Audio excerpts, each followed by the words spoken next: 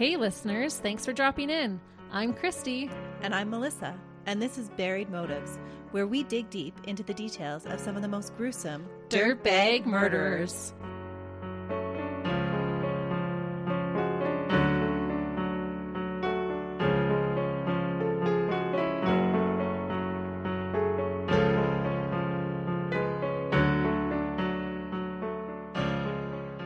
Hey listeners, Welcome back to Buried Motives. we are so glad you're joining us during the daytime. Yes, I don't know if you noticed, but our last couple of episodes we recorded in the evening. Well, let's face it, late at night. And I think we were a little groggy. We had a hard time staying on task sometimes. So hopefully today we're on it and it'll be a little bit better. I am excited though, because last week you told us that you were bringing us a Father's Day case. I am. I do have a Father's Day case for us. Okay, so let's get into it. Okay, but before we start, I feel like we should say Happy Father's Day to all our male listeners out there. And an extra special Happy Father's Day to my dad and to each of our husbands who are wonderful fathers to our children. We appreciate you. Yeah, I guess we do. I'm joking. Yes, we definitely appreciate you. Happy Father's Day. She's going to get in trouble when she gets home for that one. I totally will, but it'll be worth it. That's right. But we do appreciate our male listeners. So for all of you who are listening, Happy Father's Day. And thanks for listening. For sure. There are multiple reasons why I chose this case today. First, my sister said it would be interesting to hear a case that involved a celebrity. Second, my husband suggested this case because he is a huge wrestling fan and remembers when this case took place. Being one of the youngest out of 7 boys, he grew up watching wrestling. And he's never lost the love for it. No, he still is a big wrestling fan. He doesn't watch it as much anymore, but those old-time wrestlers, he still enjoys reminiscing on those wrestling days. I can still remember watching the VHSs of WrestleMania 6. I think that was my favorite one. Yeah, the SmackDowns, WrestleMania, all those things. And Yeah. we are going to get into it. So I hope that maybe some of you have heard about some of these wrestlers and know what I'm talking about when we're talking about this life of wrestling. Unfortunately, the man we will be discussing today ended up committing the most unspeakable act that a father possibly can. Sadly, he hurt the people who he should have protected the most. Our killer murdered his wife and son and then took his own life. And I think this might be our first murder-suicide, is it? Oh, I think so. Yeah. So there'll be no court documents or anything like that to go through because he does sadly take his own life as well. Does that leave you feeling like justice wasn't served?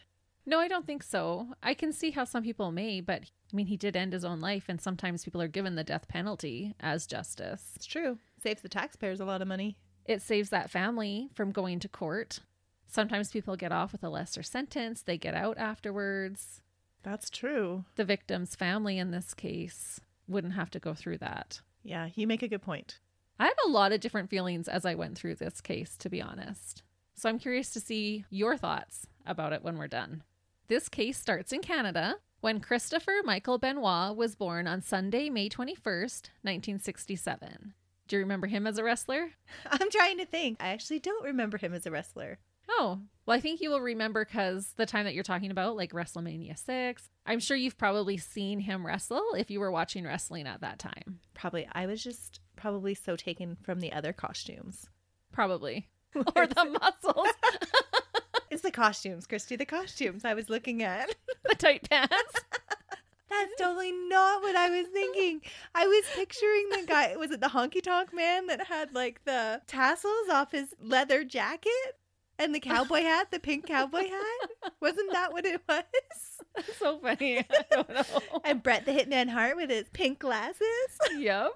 It was the costumes I was checking out. I promise. Okay. Some of the costumes were pretty cool. Yeah. I'm just kidding. I have to tease her. It's my job as a co-host and friend. Bright red. So Chris was born in Montreal, Quebec to parents Michael and Margaret Benoit. He had one sister named Lori. As a child, his family moved to Western Canada in Edmonton, Alberta. And I read in some accounts that they actually lived in Sherwood Park, which is a suburb of Edmonton. And this is where he would spend most of his childhood and teenage years. Chris graduated from Archbishop O'Leary Catholic High School in Edmonton. He could speak English and French fluently. and not all Canadians can. That's right. We are a bilingual country, but not all of us can speak both fluently. Especially in the West. Yes. French is much more prevalent in the eastern and central part of Canada. Yeah. Chris had what would be considered a normal childhood. He didn't have any developmental, mental, or medical illnesses. However, when he was 6 years old, he did sustain a head injury. He was in a car accident, and his head had hit the windshield. He was in the hospital for 3 days, and Chris sustained a mild traumatic brain injury at that time. But there were no reports that this affected him past the time of the incident. It sounded like he healed up just fine. That'd be hard to prove later on, though. It that would. it didn't affect the brain function later on. Right. But there was no noticeable effects from it. Right. His personality didn't change dramatically. His cognitive abilities, none of that had changed. Chris was athletic from a young age. He played football as a defensive end for 5 years and was really committed to the sport. It was said that he never missed a practice or a game. On all accounts, Chris seemed to have a great upbringing. There were no signs of substance abuse, and he seemed to come from a loving family. Like many kids during the 70s and 80s, Chris became interested in the fascinating world of wrestling. His interest would soon turn into a passion and a dream. And listeners, I'm curious, do you have a favorite wrestler growing up? Or a favorite wrestler now if you still watch? The Warrior. The Warrior was your favorite? I'm pretty sure it was WrestleMania 6. I have to look it up now. But we used to watch that over and over and over again. I think it was because it was the only VHS at the cottage, but... You probably had like the moves down with your brothers practicing them. I'm like going down memory lane. But I do remember the whole era of like Hulkamania and all of that going on. And then I remember a little bit too, once I was married, and because my husband is a fan, then I watched a little bit when it was more like Stone Cold Steve Austin and that era. Chris had a favorite wrestler, and that was Tom Billington. Tom's stage name was the Dynamite Kid and was one half of the British Bulldogs. Oh, I do know them. I remember them too. Chris also looked up to Bret the Hitman Hart, who is my husband's favorite wrestler of all time. He was good too. Mm-hmm. And had tight pants. No, Pink tight pants. In his early teens, Chris was able to attend a local wrestling event where both the Dynamite Kid and Bret the Hitman Hart performed. And this is when his idolization of these two wrestlers began.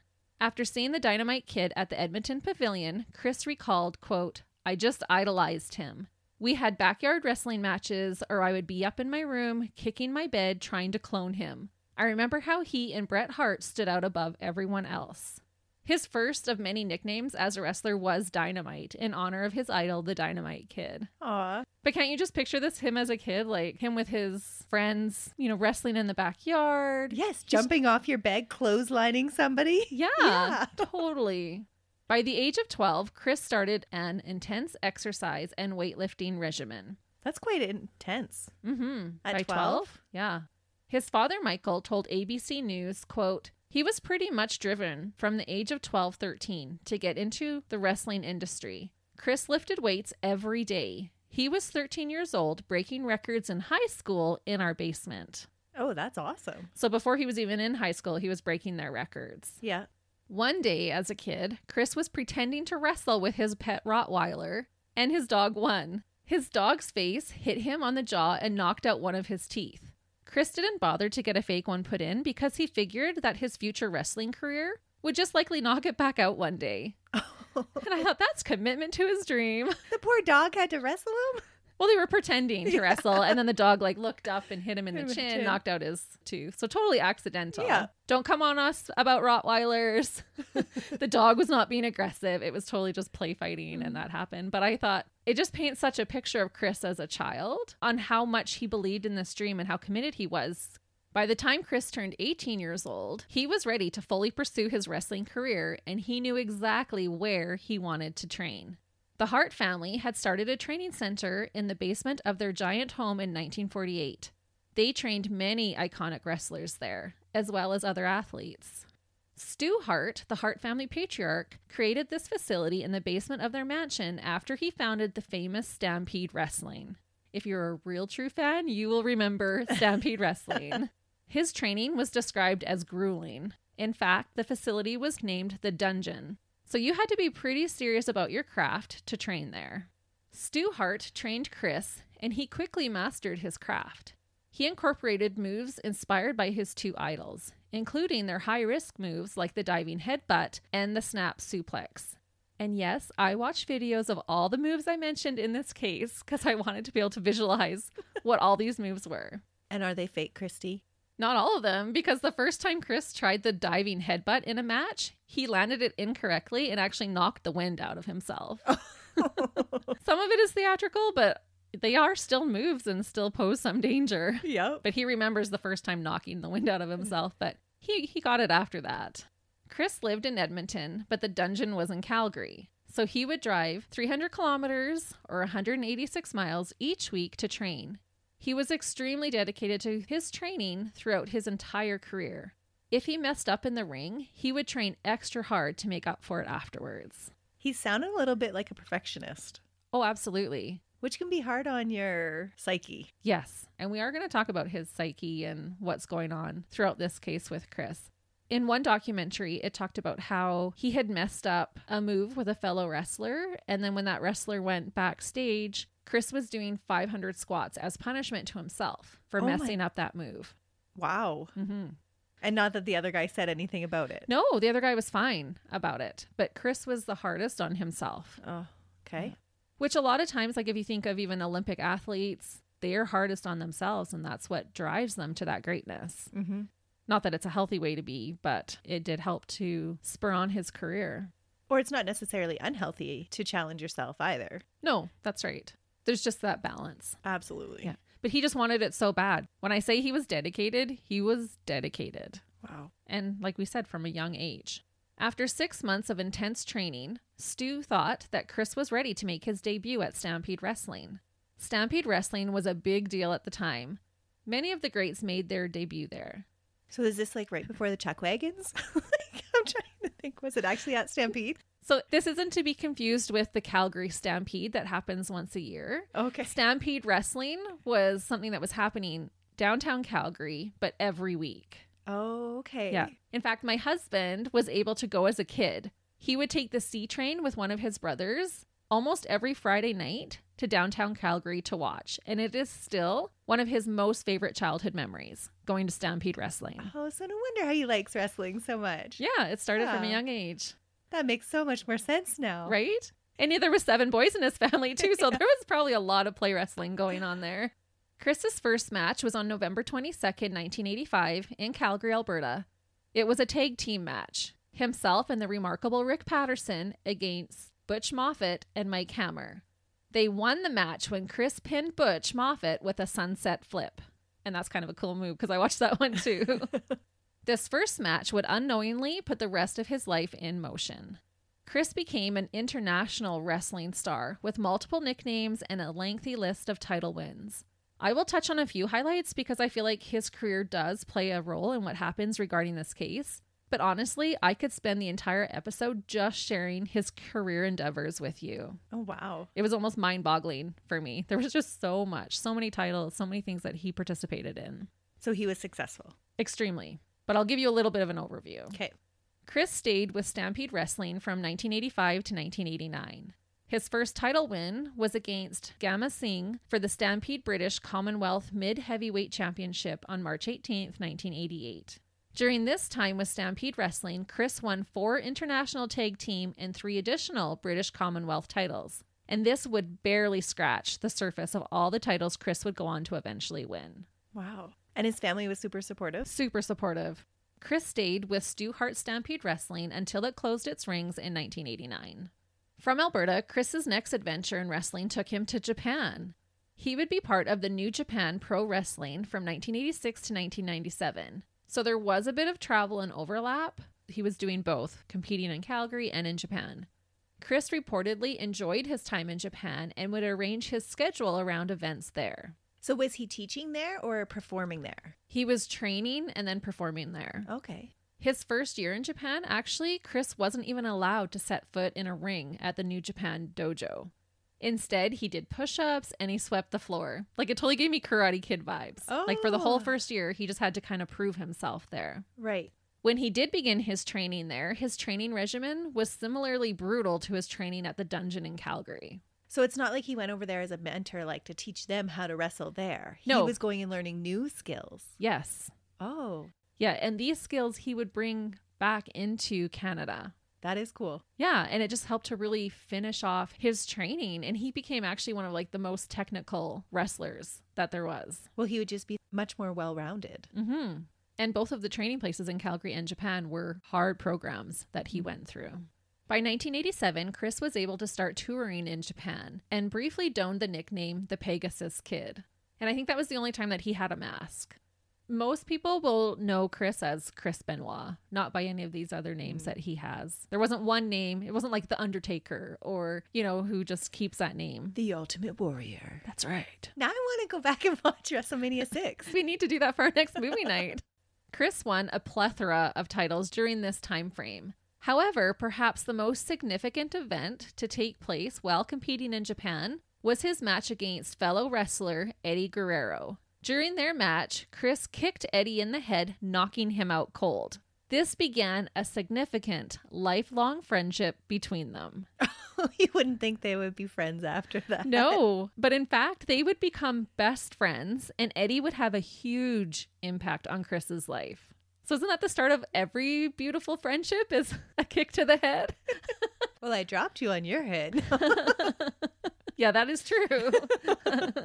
My first concussion was brought to me by Melissa. Herself. No, it was my fault, but it was in Melissa's truck. I was not driving at the time. Listen to her. No compassion. Just like, nope, not my fault. You're just like the WWF, as you're going to find out. Just kidding. But we're going to come back to Eddie because, like I said, this does play a significant part in his life. Chris was quickly becoming one of the most technically skilled wrestlers of all time. On Larry King Live, Chris Jericho, another wrestler, said about Chris, quote, "He was almost, I'd say, like the Michael Jordan or Wayne Gretzky of his profession. He was that good. He influenced many, many wrestlers all around the world for 22 years and almost kind of changed the style of pro wrestling in this country because he spent a lot of time in Japan and kind of integrated the Japanese style, the Mexican style, and the hard-hitting Calgary style into the WWE and the WCW, the former company he worked for." So well respected by his colleagues as well. I'm having a hard time figuring out where all this goes so wrong. I know, and wrong it does go. Because he sounds like a great guy. He a is. mentor, a friend. Mm-hmm. Yeah. And we are going to talk about it. There's a lot of theories as to how this went so awry. I'm going to blame it on the steroids. We'll get there. A lot of people do blame steroids. It's not what I think, but it is definitely one of the theories. Is it because he's a perfectionist? Melissa, I'm sorry. you have to wait. We're going to get there. Just enjoy the journey. Okay. Okay. I have some theories. Hang on to those and we'll see if any of those theories are the same. I'll try. Okay. Chris competed in the WCW, which is World Champion Wrestling, in 1992 and 1993. The following 2 years, 1994 and 1995, he competed in the ECW, which is Extreme Championship Wrestling. He would later join the WWF, World Wrestling Federation, which was later renamed the WWE, World Wrestling Entertainment, from the year 2000 to his death in 2007. He became known as the Crippler after he broke a fellow wrestler, Sabu's neck, at an ECW event called November to Remember. Was it a stunt gone wrong or did he mean to really do it? Well, I'll tell you exactly what happened. Okay. Just a few seconds into the match, Chris threw Sabu into the air, performing a face-first pancake bump, but Sabu tried to change directions while in the air to land on his back instead and ended up landing on his neck. So that's the one where they spin them up high and then they drop them and like step out from underneath them so they fall flat on their face, right? Yes. So it was definitely accidental. Chris took this hard and broke down in the locker room at the thought of possibly paralyzing a fellow athlete. Thankfully, Sabu recovered and still wrestles today. Oh. But I felt like it's just hard to believe that a man who broke down at the thought of seriously injuring another man would later come to commit such horrible acts. By all accounts, Chris started out as a really nice guy, like you said earlier. So did he think he was protecting his family? No. Oh. Well, I shouldn't say no because nobody really knows what his personal motive was. Right. That's the thing with a suicide at the end is it's hard to know. Mm-hmm. That's why I don't like them. Not that they didn't get their justice. It's because I don't know the answers. Yeah, maybe, especially if there's no notes left, right? Yeah. In 1995 to the year 2000, Chris was part of the reformed Four Horsemen. Their angle was to overthrow the widely popular Hulkamania that included Hulk Hogan and Randy Savage. Oh, cool. Remember, like it was Randy Hulkamania. Savage was the one with the... He wasn't Honky Tonk Man. He was the one with the white hat and the frilly vest. Yep. It's all coming back to me now. And Rowdy Roddy Piper. Yes. I remember liking him too. With his The little names skirt. are the names are so great. Yeah. And their costumes. Their costumes are really great, actually. I do agree. Chris continued to compete with and against the greatest of all wrestlers, becoming one himself in the process. As many of you know, wrestling is almost as much about theatrics as it is the sport. And that's where we get the great costumes and the personas and stuff. It makes it theatrical. Yeah, all of those yelling matches before the match. Yeah. Yeah. The fake backstage scenes where they're bursting into each other's rooms and yelling. And Yeah, they're interrupting interviews. exactly. The drama. The drama. See, men like drama just as much as we do. During one of his on-camera feuds, Chris was pitted against fellow wrestler Kevin Sullivan. Their rivalry helped to sell out tickets to pay-per-view events. It was a really big rivalry. Lots of drama. Kevin was married to a beautiful woman named Nancy. Nancy was Kevin's on-screen valet. To intensify their dispute, Kevin accused Chris of having an affair with his wife. This was not true, but the fans ate it up. Of course they would. Yeah, like what bigger thing can you accuse someone of? To keep the ruse going, Chris and Nancy had to pretend to have an affair. They started out holding hands in public. They made sure to be seen together and even shared hotel rooms. Was Chris married at this time? Yes. Okay. Yeah, Chris is married to his own wife, has 2 kids. Kevin's married to Nancy. What does his wife think about the ruse? Well, it was just a ruse to begin with. To begin with. Yes, because in a tale as old as time, one thing led to another, and this fictitious romance eventually became a real one. Of course it did. You can only pretend for so long. What did they think was going to happen? Chris and Nancy fell in love and started an actual affair. And I wrote, oops. Because Kevin was the one, and I don't know if Kevin started it or who wrote this into their... Oh, it was his publishing agent. Probably, but yeah, we'll accuse him of this. And it did. The ratings went up. And like I said, the pay-per-views were selling out because people wanted to watch these two interacting with one another. But when you're holding hands, you're sharing hotel rooms, you're acting like you're a couple, they then became a couple. Well, what are you going to do for 8 hours in a room together? Practice wrestling moves. Exactly. And one thing led to another. That's right. So as you can imagine, the disdain between Kevin and Chris grew immensely because now we ain't playing. To what you may even consider hatred. And I thought, can you imagine what backstage actually must have been like when this was going on?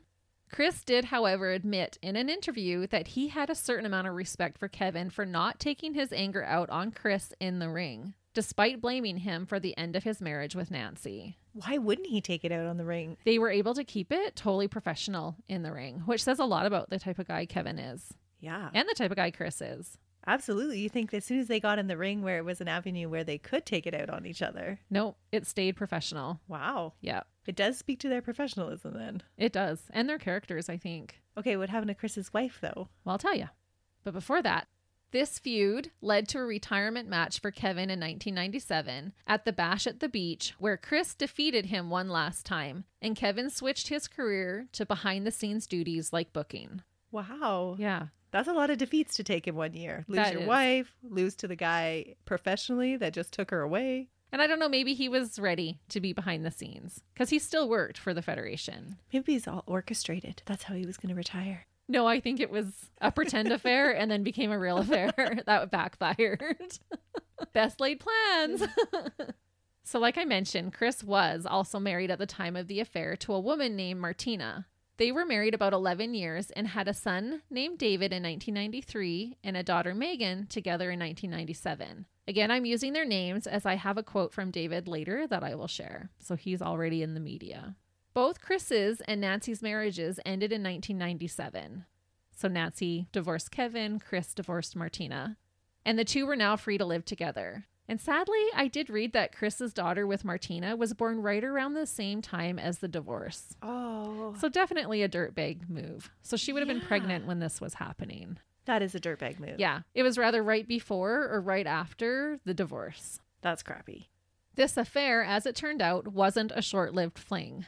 Nancy gave birth to their son Daniel on February 25th, 2000, and they were married later that same year on November 23rd. This was Chris's second marriage and Nancy's third. Unfortunately, all wasn't well in paradise, and Nancy ended up filing for divorce in May of 2003. She also filed a restraining order against Chris. She said that Chris would break furniture by throwing it around. In the divorce filings, she claimed it was, quote, irrevocably broken, and she had undergone cruel treatment. Okay, what's happened to his personality all of a sudden? This is where I think the steroid use is amping up at this time. Okay. Yeah, where I do think he's starting to experience some roid rage and becoming more aggressive. Yeah, from going from a guy that cried because he thought he had hurt somebody permanently to now throwing furniture around and scaring his wife enough that she wants a divorce from him. Right. That's a big switch. It is a big switch. The couple never did divorce. She dropped the filings as well as the restraining order in August of the same year. Sadly, a decision with deadly consequences. Oh. There was talk of his explosive temper during his first marriage as well, but I don't know for sure if that was true or if that's just people saying in retrospect. But definitely his temper was flaring. Okay. But it was noted at this time that he was a user of steroids, and a lot of people, like I said, were chalking this up to roid rage. Although there was trouble in his personal life, Chris's career seemed unstoppable. Altogether, he won 22 championships throughout his time at the ECW, NJPW, WCW, and the WWF WWE. The most prestigious of his wins was becoming the World Heavyweight Champion twice, once in the WCW and once in the WWE. And this was a big deal in the wrestling world. That's like your highest achievement that you can get. At 5'11" and 229 pounds, Chris Benoit was a force to be reckoned with. Because of his achievements, he was inducted into the Stampede Wrestling Hall of Fame in 1995, and then the Wrestling Observer Newsletter Hall of Fame in 2003. Dave Meltzer, one of the industry's historians, said that Chris was considered, quote, one of the top 10, maybe even the top 5 all-time greats. Oh, wow. I can't even mention all his wrestling achievements. There are literally too many to mention. But I think by now we can agree that he was elite in his craft. And then I have 2 little fun media facts. Chris was actually considered for the role of Wolverine in the famous X-Men movie, but for whatever reason that didn't happen. And there's a clip of Bret Hart applying his famous sharpshooter finishing hold on Chris in the opening credits of every single episode of Malcolm in the Middle. Oh, really? Mm-hmm. Chris's fame and fortune came at a price paid by his body. He sustained injury on a regular basis, including multiple head injuries and concussions. In 2001, Chris was in a TLC match, and TLC means tables, ladders, and chairs. That's what they would use to fight with. Chris attempted a flying headbutt move through a table and landed badly, injuring his neck. He went backstage for a moment, but then he came back out and finished the match. He didn't realize how bad his injury was. That's insane. Mm-hmm.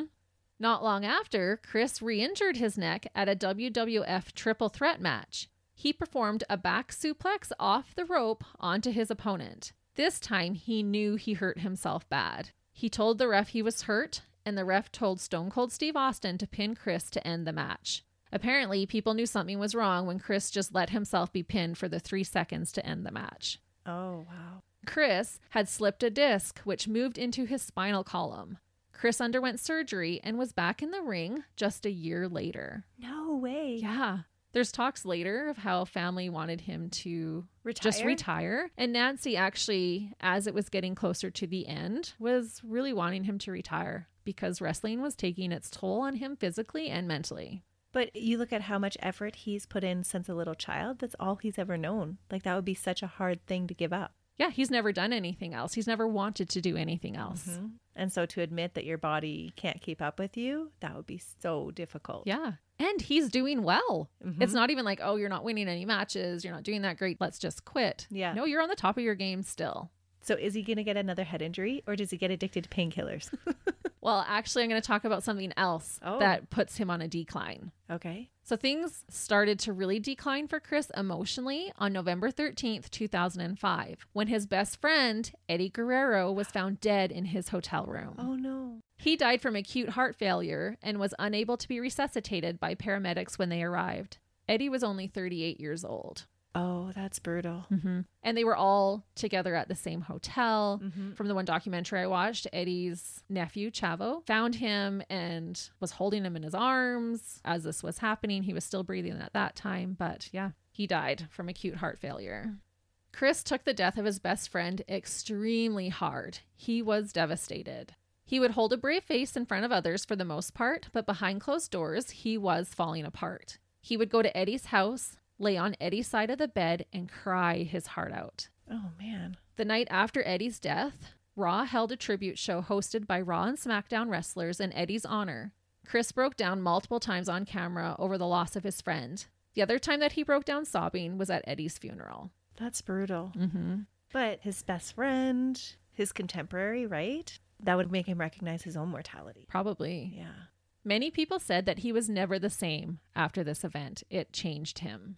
Chris reportedly would write in a journal, writing letters to his friend Eddie after his passing. It was said that the letters were more like ramblings and made those who read it afterwards concerned for Chris's mental health at the time. So it wasn't just your therapeutic, write them a letter to say goodbye. Chris would fight for the last time in the ring on June 19th, 2007. He defeated Elijah Burke and won the right to fight for the ECW World Championship at Vengeance on June 24th. So this was a chance to win a third World Championship title. Oh. Because he's already won 2, which is really remarkable. Yeah. Now he's won the right to go win a third. When Chris didn't show up to the championship match, the crowd was chanting, "We want Benoit," over and over again, having no idea the horrible events that had already occurred in the Benoit home miles away. Oh, no. The weekend leading up to the main event, Chris was scheduled to make public appearances, attend house shows, which means non-televised matches, and a pay-per-view event. Officials were told that he couldn't make it due to a family emergency. His wife and son were vomiting due to food poisoning. The day that Chris was scheduled to fight for his third world championship was instead the day he would take his last breath. It all began a few days prior to this on June 22nd, 2007. Chris was at home with his wife Nancy and son Daniel. No one will ever know what set Chris off, but inside his family home in Fayetteville, Georgia, Chris bound Nancy's arms and legs in a room upstairs. She was laying face down. He pressed his knee into her back and then placed a cord around her neck. He pulled until he had strangled her to death. When her body was found, there was blood under her head, suggesting that she tried to fight back, but was it even a fair fight? He was a massively strong man who wrestled for a living. Where did the blood come from? It didn't say, just that there was blood underneath. So I don't know if they fought and she was fought a banging little her bit head. beforehand before he got her to the ground. It did indicate that she fought back, but evidence concluded that there was no signs of immediate struggle, meaning that he was able to subdue her quickly. Nancy was only 43 at the time of her death. And like I said, how would she even be able to defend herself against this man? Who's trained since he was 12 to take down people. Yeah. And no lead up. No lead up. Like no. We have no idea why he went after her. Nope. And why Chris, he tied her up. Yeah, he bound her. Her wrists and her ankles were bound. And do they know how long she was tied up for before she died? I think it was pretty quick because there was no real signs of a struggle. I think he bound her, put her on her stomach, kneeled on her, and strangled her to death. There wasn't like prolonged bruising around the ligatures? No. Okay. Not that I was able to find. And this was so out of character because I did read in other accounts that Chris, while he was traveling, he would go out of his way to make stops to come home to see Nancy and Daniel. Like, family was really important to him. Mm-hmm. Around 3:30 p.m. the next day, on June 23rd, Chris left a voicemail message for Chavo Guerrero. So this is Eddie's nephew. Chris stated that he had overslept and missed his flight for that night's house show in Beaumont, Texas. Chavo called Chris back, and Chris had just restated the story he had left on the voice message. Chavo later said that Chris sounded groggy and tired. Something seemed off with his tone and demeanor. So Chavo called Chris back 12 minutes later, but Chris never answered. Chris called Chavo back at 3:44 and told Chavo that he hadn't answered his call because he was on the phone trying to change his flight, because he had said, I slept in and missed my flight, but I'm still coming. He then told Chavo that he had a stressful day because his wife and son were sick with food poisoning. Chavo told him to let him know if he needed anything, and Chris made a point of telling Chavo that he loved him, which to me means he was saying goodbye. Yeah, he was saying goodbye. Yeah. And this is after he's already killed Nancy. Right. This is the next day. Another coworker called Chris to see where he was, and Chris told them the same story about Nancy and Daniel being sick. He said Nancy had even been throwing up blood and that Daniel was also vomiting. Early the next morning, Chris sent 5 text messages to Chavo Guerrero and referee Scott Armstrong. All 5 messages were sent between 3:51 a.m. and 3:58 a.m. using both Chris's and Nancy's phones. So he was using Nancy's phone. 4 of the messages were just the address of Chris and Nancy's home. That was it.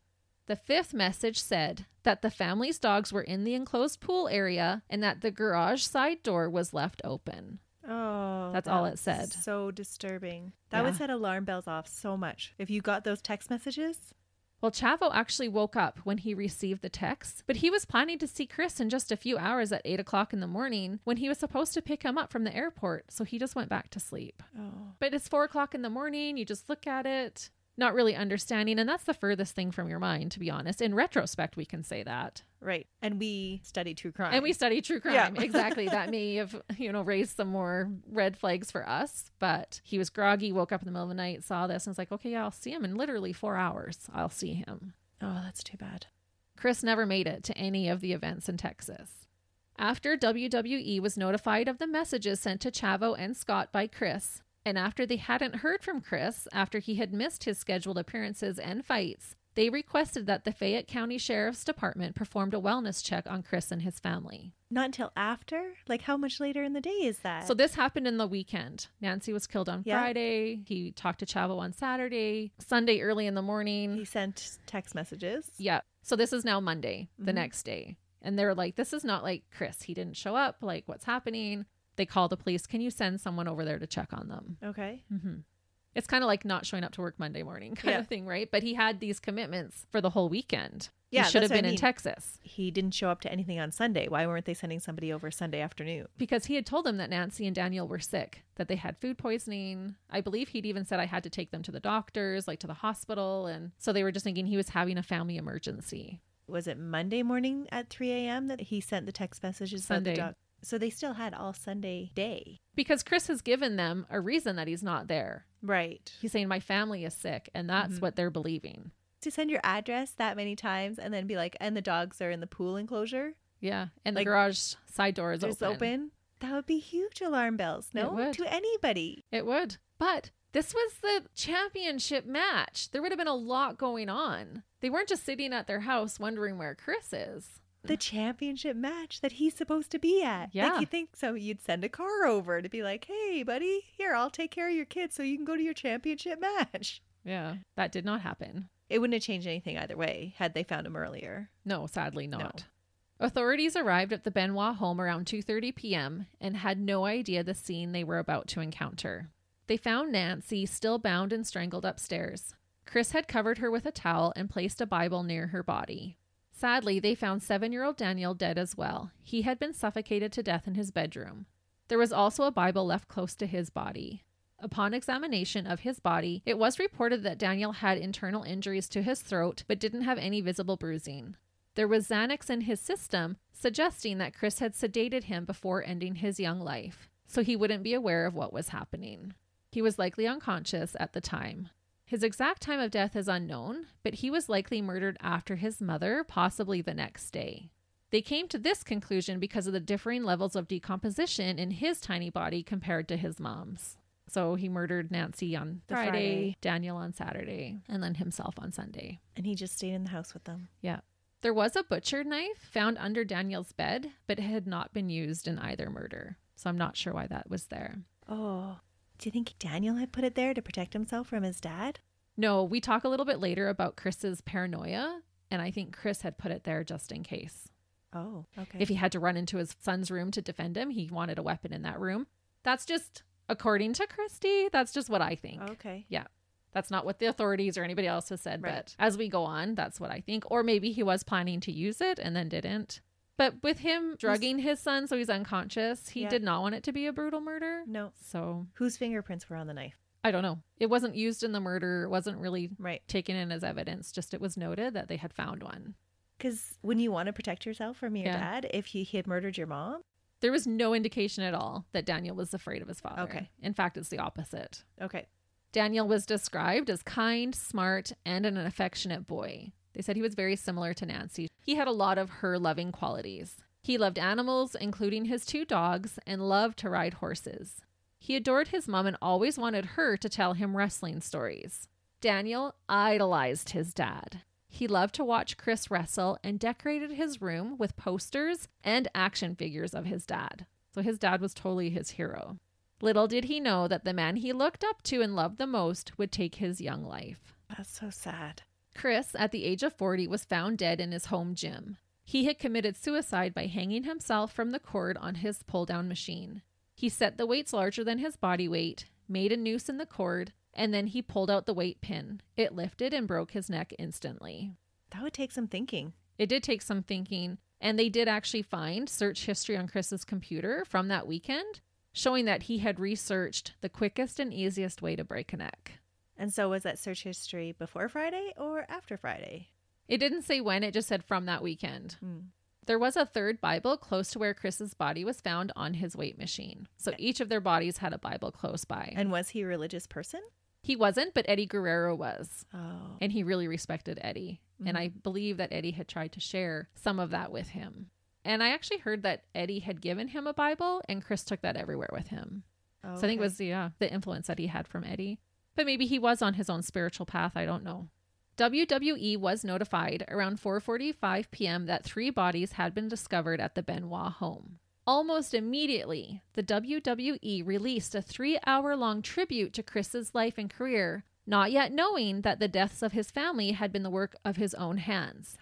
Oh, whoops. Yep. They promptly shut it down once they found out what had actually taken place. How did they have something ready that quick? Well, there had been another documentary before done on Chris's life beforehand. So I think they took clips of that and just other interviews. They just put a whole compilation together, but it was a 3-hour-long tribute to Chris and his achievements. That's crazy. Yeah, that would be a big whoops. But they didn't know. All they heard is that there's a crime scene here and we have found 3 bodies. You would think that you would get your facts straight first. There was no initial suicide note found. However, there was a note later discovered in another Bible that had been sent to Martina, Chris's first wife, and their 2 children. Chris's father, Michael Benoit, later said, quote, "There was a note that was found in a Bible by the mother of Chris's 2 children that lives in Canada. The Bible was mixed in with Chris's personal belongings that were shipped to them. He had a handwritten notation in there saying, quote, 'I'm preparing to leave this earth.' Other than this note, there was nothing left by Chris stating why he did what he did. But there are lots of theories which we will look at." That's so sad. Yeah, I think everyone just wishes there would be a note just to know what was going on in Chris's mind. What was his reasoning? Well, because it seemed like he had this pretty charmed life. Yeah. On the outside looking in, he had everything. Yeah. Despite theories that someone else could have committed these heinous acts, police had no reason to believe that what happened over this 3-day span was anything but a murder-suicide committed by Chris Benoit. Some believe it was Nancy's ex-husband, Kevin Sullivan, but there was nothing to indicate that he held a grudge and he had moved on with a new wife and started a family. And I personally don't think there's any merit to that theory. Well, no, because there would be evidence to suggest that. Yeah, but I just wanted to put that in there because a lot of people believe, oh, it was probably Kevin. Yeah, had to be. Right. Jealous ex-lover. Ex-husband even. Yeah. But no, he had moved on. At first, everyone assumed that Chris's behavior was due to his long-term use of steroids. Roid rage is caused by taking anabolic steroids and can cause users to experience outbursts of anger, violence, and aggression. Toxicology reports had been administered to all 3 bodies, and the results came back on July 17th. At the time of their deaths, Nancy had 3 different drugs in her system: Xanax, hydrocodone, and hydromorphone. All of them at therapeutic rather than toxic levels. Was she getting over an injury too? Well, the Xanax treats depression and anxiety. The hydrocodone can treat coughs and pain, and the hydromorphone is a painkiller. I'm not sure if she had an injury or why she was taking them. Nancy was also found with alcohol in her body, but it was unclear if it was consumed before she died or was a result of decomposition, which I didn't know that your body would produce alcohol when it's decomposing. So that was something new I learned while researching this. At any rate, they did not suspect that Nancy had been drugged purposefully by Chris. The levels of everything were all within normal ranges. Okay. As I mentioned earlier, Daniel did have Xanax in his system. It is believed that Chris drugged him so that he would be unconscious during his death. He had higher levels. Okay. Chris also had Xanax in his system, along with hydrocodone and an elevated level of synthetic testosterone, so steroids. The chief medical examiner believed Chris was being treated for a hormone deficiency caused by previous steroid abuse and or testicular insufficiency, which can happen when you take steroids, so don't do it. Right. These findings suggest that there was no indication of roid rage being the cause of Chris's outburst and murderous rampage. There was an investigation into the doctor who was prescribing the steroids. I believe he actually ended up doing jail time for overprescribing steroids, but there's just no time to get into that case. But that was just a little side note that I wanted to put in there. Overprescribing to Chris or just overprescribing in general? In general to many wrestlers. Gotcha. It was also noted that there was no alcohol in Chris's system at the time of his death, so he wasn't intoxicated while this was going on. Previously, Chris had been taking medications illegally, and I may say some of these wrong, so just a disclaimer there. But he was taking nandrolone, anabolic steroids, anastrozole, and a breast cancer medication that bodybuilders take because of its anti-estrogenic effects. These were not found in his system at the time of his death, so he had stopped taking them. Which would support the theory that it wasn't roid rage. Right. I also want to mention that in Chris's autopsy report, it showed that he also had a severely enlarged heart. It weighed 620 grams, which is double the weight of a normal, average, healthy heart. It also showed left ventricular hypertrophy and bilateral atrioventricular dilation, which is a common finding in wrestlers who abuse steroids and human growth hormones. Absolutely. These findings could suggest that Chris may have died sooner than later of heart failure. Mm-hmm. Even though steroid use was not likely the cause of this particular incident, the murder-suicide of the Benoit family has forced the wrestling world to take a closer look at the abuse of steroids amongst their athletes. Even a federal investigation took place because of this case. It makes sense. If that's what everybody was thinking, like, it must have been his roid rage. It's a big enough problem that we should be looking into it then. Right, and they tested wrestlers, and there was a huge number that were on steroids at the time. But sadly, when I kind of looked into it, it didn't seem like there was a whole lot that changed from that investigation. That's too bad. Mm-hmm. And I just wanted to note here, too, that the method he chose to murder his family, as well as the Bibles being placed by their bodies, did not indicate rage. No, not at all. He did not murder them in a rageful, brutal manner. He didn't beat them. He didn't. Right. Like, he had the forethought to give his son Xanax. He wanted that to be peaceful. Yeah, that doesn't sound like roid rage at all. No, covered his wife with a towel, had Bibles by their bodies. Some people still believe that this is probably the cause. I think the steroids leading up to it do play a factor in his paranoia and things that were going on in his life leading up to it. But I don't think it's the only cause of what happened. Mm-hmm. It's hard to emotionally regulate when your hormones are out of whack. Right. The next thing to look at was the effects that wrestling had taken on Chris's brain. Many believe that Chris had been suffering from repeated, untreated concussions for his career spanning over more than 2 decades, ultimately leading to an unstable mental state. And this is the theory that I lean towards. But to happen all of a sudden? Well, I guess there was a gradual decline after the death of his friend. There was. And the 18 months leading up to this, we'll talk about more of a decline that takes place. A fellow wrestler stated that Chris, quote, was one of the only guys who would take a chair shot to the back of the head. Chris's brain was examined by the head of neurosurgery at West Virginia University, Julian Bales. Results showed that Chris Benoit's brain was so severely damaged that it resembled the brain of an 85-year-old Alzheimer's patient. Wow. And he's 40. I guess the other people were smart not to take the chair to the back of the head. Yeah, many did, but Chris was one of the few that always would take that chair. Yeah. Tests also revealed that Chris was suffering from CTE, which is chronic traumatic encephalopathy, which is a degenerative brain disease. CTE can be common in pro boxers and professional football players as well. They actually came out with a gyroscope helmet for football players because of it. Yeah, it is really common. Yeah. Chris had brain damage in all 4 lobes of his brain and his brainstem. This is significant damage to find in a 40-year-old physically fit man. Yeah, that's crazy. Julian Bales and his colleagues concluded that repeat concussions can lead to dementia, which can lead to severe behavioral issues. And reportedly, 1/3 of people living with dementia display some form of aggressive behavior. They change because their brains are changing. Absolutely. Chris's family seemed to lean towards this being the cause of the double murder-suicide committed by their son. I tend to agree with this angle of thinking. The WWE dismissed the idea as speculative. Well, because it looks super bad on them. Right. They're going to continue to hit people with chairs. Yeah, and we will talk more about how the WWE handled this case, and honestly, it left such a bad taste in my mouth. You're no longer a wrestling fan? Not the higher-ups of the WWE, I'm not. And maybe I'm going to get sued after saying all of this, but they were terrible with this anyway. To go along with the idea of brain damage contributing to Chris's actions, there has been a lot of talk in retrospect about his behavior leading up to the events. Chris had not been himself for months and was growing more erratic and paranoid. So here now we're going to look at the 18 months before. Okay. Nancy's sister and nanny, Sandy Toffoloni, spoke with wrestler Chris Jericho on his podcast, Talk is Jericho, about Chris Benoit after the murder of her sister and nephew.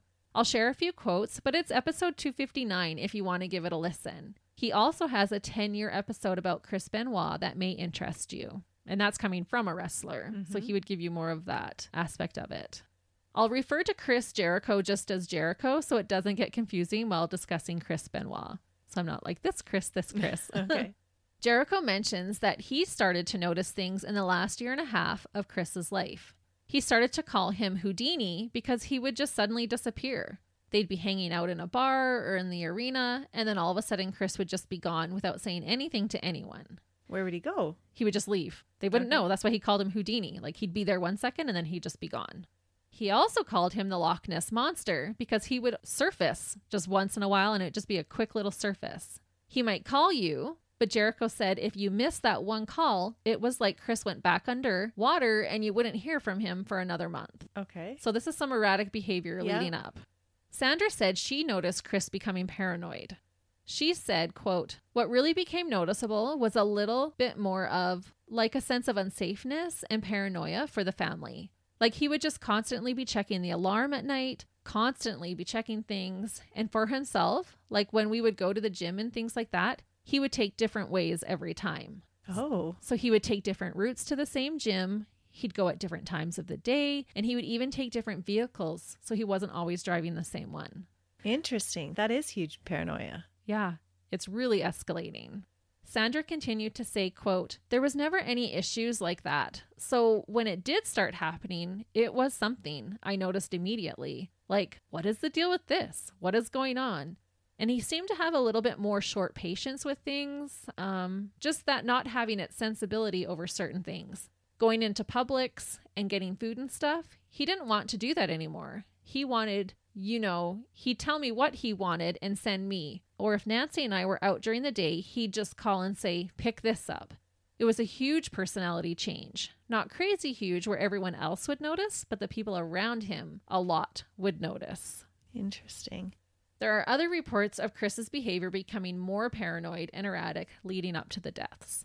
And this was from the guy who never missed a football game or practice. He was so dedicated to everything, and now he's starting to miss things. He's leaving things. He's changing his paths, his routines. And he's 40. He's 40. When this happens. Yeah. So that's a little late for schizophrenia to come on. Yeah, there's no indication Yeah. that he had schizophrenia. So let's talk briefly about how the WWE handled this case. The reason I said it left a sour taste in my mouth is because to me, it seems as though the WWE just wanted to push the murder-suicide under the rug and distance themselves as quickly and as much as possible from Chris Benoit. Well, that would make sense. It would be bad publicity. It would. But in my opinion, they missed out on a valuable opportunity to examine what is happening and how to avoid things like this from happening in the future. They seem to only be concerned about saving face. Which, in the long run, they could have saved a lot more face had they addressed it. Right. I think it would have shed a more positive light on their company. WWE removed all mentions and videos of Chris as they possibly could. They were not able to remove his title histories and wins, but they removed any articles about him as well as his tribute, which included personal tributes by his peers. They edited out his matches from scheduled programming and removed all Chris Benoit merchandise. They went back and edited Chris's matches out of as many archived videos as they could. Wow. They're just trying to erase him from the wrestling world like he didn't exist. How does that ever work? I know. So if you go back, he may have competed in some of those and it's been erased. You can't watch it anymore. It wouldn't show up on my VHS. No. Maybe he was there. No, I don't know what year that was. His signature was erased from the WWE SmackDown vs. Raw 2008 video game and removed his playable character. The list goes on. It's a long list. And I don't disagree with some of their choices, like removing his merchandise and taking the character out of the video game. But I feel like pretending like Chris never existed and none of this happened is not appropriate either. No. How do you learn from something if you're not going to acknowledge it happened? Exactly. It was just like they wanted to delete button. Chris never existed. He was never part of our team. The Wrestling Observer Newsletter Hall of Fame tried to have Chris removed from the Hall of Fame. It was put to a vote, and by a narrow win, his name remains a member of the honor. I guess you need 60% vote to remove someone, and the vote regarding Chris was 53.6% in favor of removing him from the Hall of Fame. Oh, see, now, and that's one of the ones that is like, oh, maybe they should remove him from that one. He's still in there. Okay. Yeah. Which shows kind of how torn people are about it. And it's different when you're talking about a celebrity. Like, we don't have to worry about this type of stuff is what I mean. When we're talking about regular dirtbags and murderers, we're not having to think about what should be removed from their past. Like, what should be taken away, right?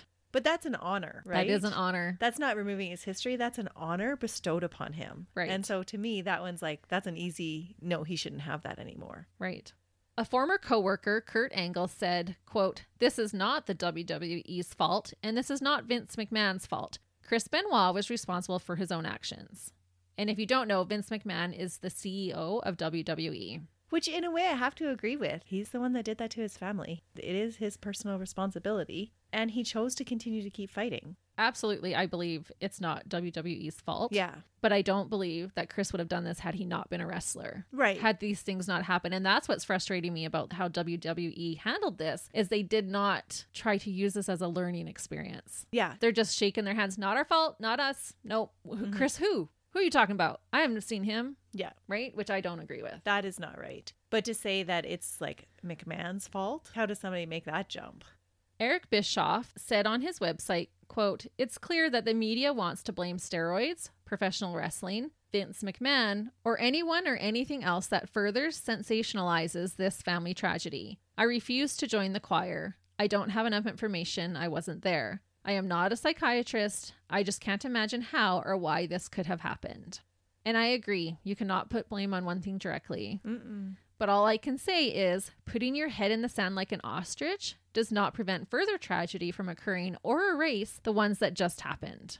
Wake up and address the issues. Would Chris have murdered his wife and son and then killed himself if he wasn't a pro wrestler? And I'm not defending Chris's actions, but just saying that maybe a tragedy like this could be avoided in the future. Yeah, if they pay attention and make changes. When your brain is being turned into an 85-year-old Alzheimer patient with damage in every single lobe of your brain because of your job, I don't think the job can just totally shake their hands of that. No.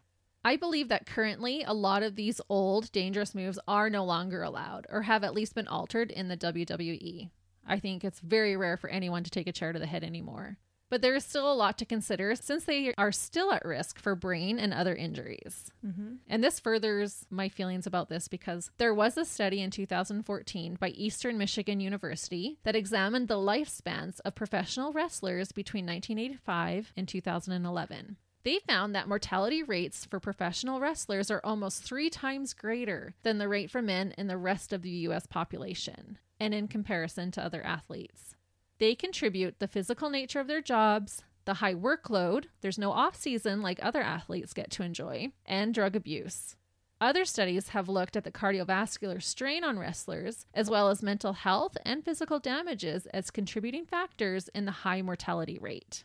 The average lifespan of a professional wrestler is only 61 years. That's not a big surprise to me, actually. But I thought that was actually an alarming number. Yeah. Only 61 in our day and age? What is the national average? 78 for a man? Yeah. So that's quite a bit lower. That is quite a bit lower. Yeah, it's not just a couple years that we're talking about. Vince McMahon said, quote, "Nothing from the WWE, under any set of circumstances, had anything at all to do with Chris Benoit murdering his family. How would we know that Chris Benoit would turn into a monster?" Because she kept encouraging him to take chairs to the back of the head. Right? And we're profiting over that. They're Yeah. making good money off of Chris. And this is why it rubs me the wrong way, because they took such a high horse defensive approach about it. Under any set of circumstances, we didn't have anything at all to do with what happened. He just turned into a monster. There's a culture there that you're brewing that needs to be addressed. Yeah, we're calling a little bit of BS there, Yeah. Vince McMahon. And I think that's why, like, Vince he rubbed me the wrong way, because he didn't even say any of it with compassion, just nothing. Just, nope, he's a monster. We had nothing to do with it. Yes, Chris did turn into a monster, and he did murder his family, but I don't believe that Vince and the WWE are oblivious to the strain, drug use, and head injuries that were being inflicted on its wrestlers. They knew full well what was going on. I also want to point out that reportedly, not one representative from WWE, including Vince McMahon, reached out to Nancy's family after the murders. Not a classy move. No. I believe they sent one person to attend the memorial just to save face. That was it. Really? Yeah. Fellow wrestlers Chris Jericho and Chavo Guerrero took it upon themselves to go above and beyond to help and be there for Nancy's family and Chris's family. So they were the two stand-up guys, I felt, through this whole thing. So hats off to them. A memorial took place on July 14th, 2007 in Daytona Beach, Florida for Nancy and Daniel. They were both cremated and their ashes were placed in starfish-shaped urns and given to Nancy's family. There was a private memorial for Chris on August 6, 2007 in Ardrossan, Alberta. He was also cremated. Michael Benoit, Chris's father, was interviewed after the murders and suicide, and he spoke about how no one really saw this coming. He talked about how he would have set his son in a totally different direction if he had realized what was going to happen. Mm-hmm. He felt somewhat responsible for encouraging his son to realize his dream. And I just thought that was so sad. And I hope that both Chris's and Nancy's families have been able to find the healing and closure needed since this case, because it would have affected both families. Absolutely. When Chris's firstborn son turned 27, he gave a statement about his dad. David Benoit turned 14 the year his father murdered his stepmom, half-brother, and then took his own life. David is convinced that the man who committed these heinous acts are not who his father really was.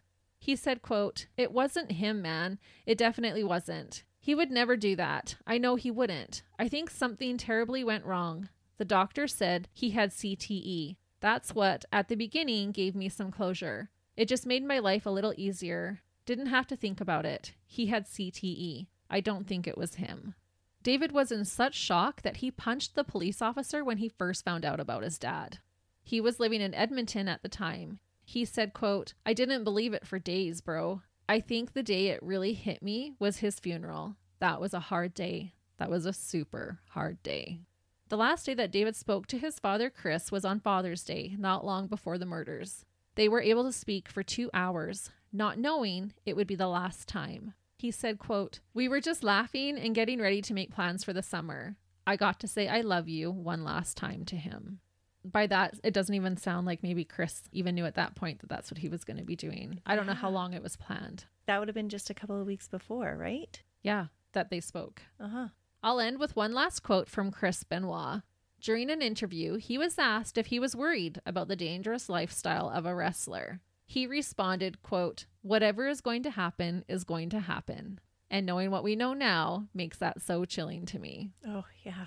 And that is the sad and tragic case of a man who had it all, but ended up hurting those he loved most and should have protected from predators like the one he became, the famous wrestler who possibly experienced his own personal wrestler mania, Christopher Benoit. That's so crazy and so sad. It is such a sad case. And because there's no closure to it. You don't know why it happened. Right. Because he wasn't a dirtbag dad. No. I think it was an accumulation of all of these things going on, the unchecked paranoia. I think the steroids increased his aggression and his anger, and then the head injuries and all of it. And maybe, like you said, with Eddie passing away, maybe that made him realize his own mortality, and that might have added to his paranoia. Mm-hmm. Like, even the timing of it doesn't make a lot of sense to me. No, he should have been getting ready to go to the 3rd championship that he could have won. That he'd worked for his whole life. Yeah. And that's tragic. It is. I had a lot of mixed feelings while I was going through this case. Because he really didn't seem like a dirtbag at all. No, but committed the most ultimate dirtbag move by Yes. murdering his family. Absolutely. Yeah. The ones that he was supposed to protect. Exactly. There was something going on in his head for sure. Mm-hmm. But we'll just never know what tipped him off, why that day, what happened. But like, go tell your dads you love them. And dads, go give your wife and your kids a hug. Yes, only hugs. Yeah. And if somebody wants you to take a chair to the back of the head, tell them no. Yeah, it doesn't matter how much money. Yeah. So sorry for ruining your day. But do enjoy your Father's Day this weekend. Have a great week, everyone. See ya. Bye.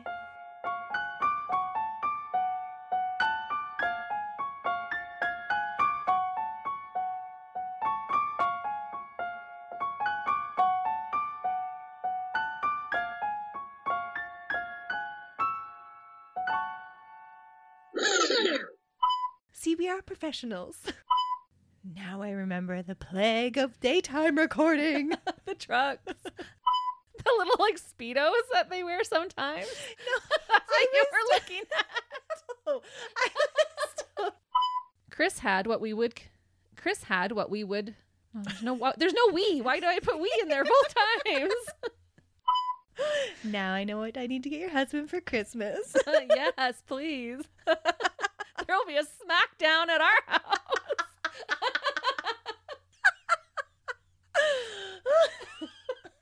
This wasn't supposed to go this direction.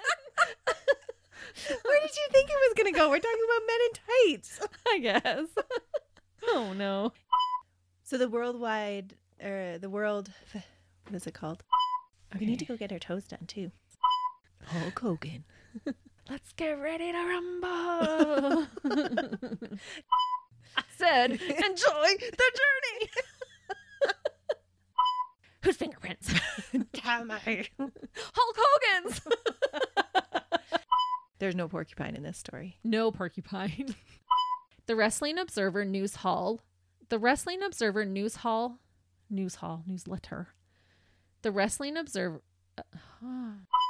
I'm going to make myself do 500 squats when I've done this. No, that's not healthy for you. True. But it would be good for the booty. Not that many times. Nope. I might like you to hit me once for a really good amount of money, but not repeatedly.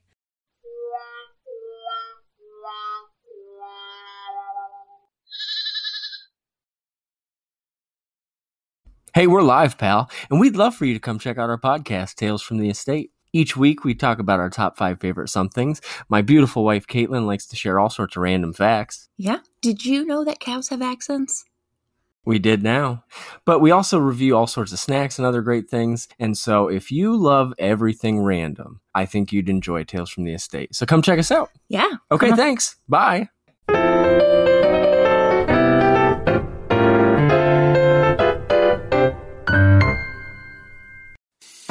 I'm Matt Kundle, host of the Sound Off Podcast, the show about podcast and broadcast. Since 2016, we've been speaking with amazing people who have populated your ears for decades. Legendary broadcasters, research wizards, talent experts, podcasters, voice talent. Almost 400 stories, all for free. Subscribe or follow the Sound Off Podcast on Apple Podcasts, Spotify, Amazon Music, or at soundoffpodcast.com. Another Sound Off Media Company podcast.